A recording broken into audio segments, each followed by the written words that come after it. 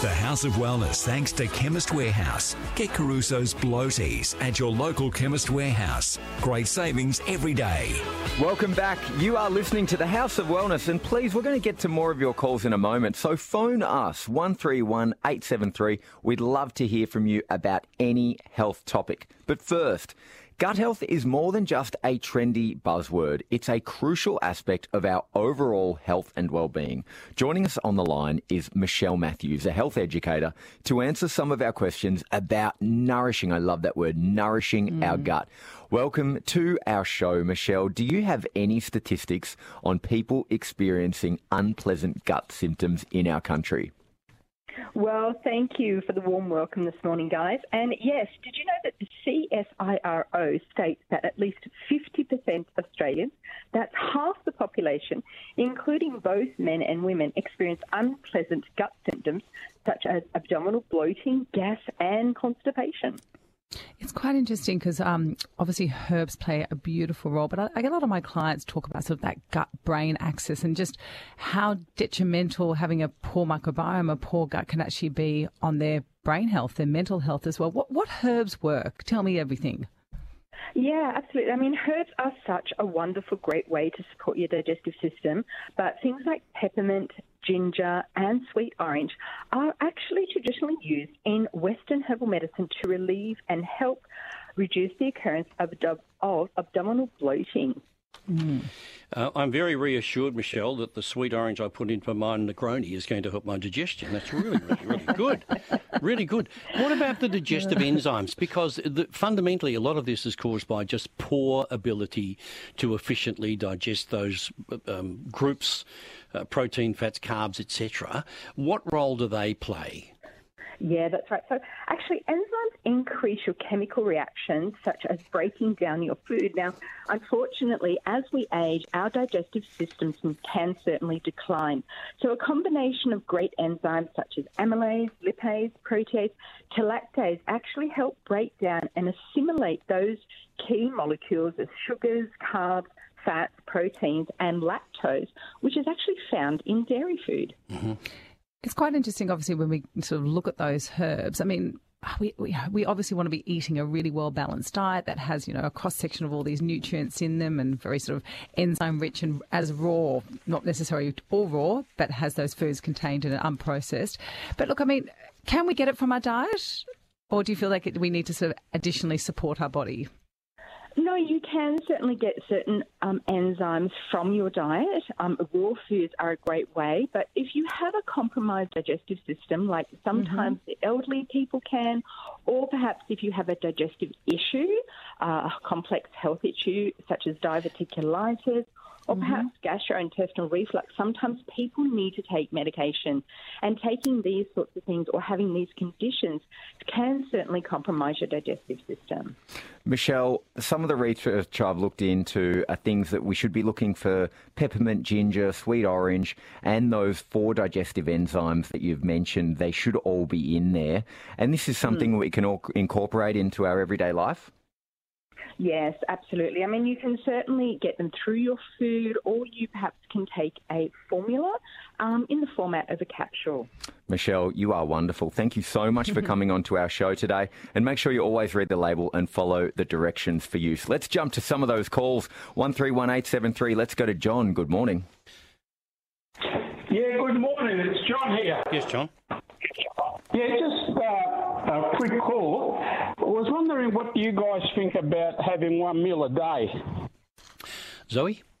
Look, I think, John, it's a little bit of a hard question to actually ask because, again, ultimately what we need is a cross-section of those nutrients over the day as well.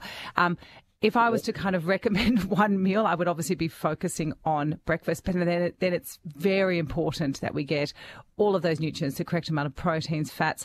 So if it's because you're time poor, what I often recommend to my clients is divide that meal into 3 smaller meals and just have that. If it's only one meal you actually can make in the day, whether it be those fabulous leftovers we talk about, divide that over the day and just pepper it into your diet. Because, I mean, blood glucose and hormones, they undulate, they go up and down as the day goes up and down. And what you don't want to be doing is responding to them when they're at their lowest point, because then it's very hard to rebalance that insulin levels. And it's often we get then stress hormones kind of come into play to kind of push us through the day as well.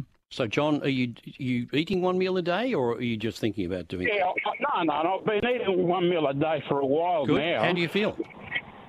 I feel great. I feel alert. Good. Well, I don't feel stressed. John, I wouldn't be changing. I'd just stay with it. What I also would say to any of our listeners who are curious about this approach, maybe have a look into different intermittent fasting options that are out there. But the other thing I'd say to anyone is if you are only having perhaps one meal a day, you could be incorporating things like bone broths, drinking bone broths throughout your day for your gut health and for, plenty of water, but also making sure that you're not in a permanent long-term calorie deficit. And what that can do is it can do muscle degradation, and you may actually feel like you lead into cravings and eat too much in that one meal. So always listen to your body. Let's go to Dawn from Narellan. Good morning. Hello, Dawn. Good morning. How can we help? I'm in my 80s and I'm having trouble with my neck. I went to my doctor and I had an X-ray and it showed that I've got arthritis in some of the joints. Pretty common when you're a young 80, Dawn. What has the doctor suggested? Well, he said there's not much you can do. I could try physio. I haven't tried physio yet because it's quite expensive. I've been taking glucosamine and Condratiac. Good.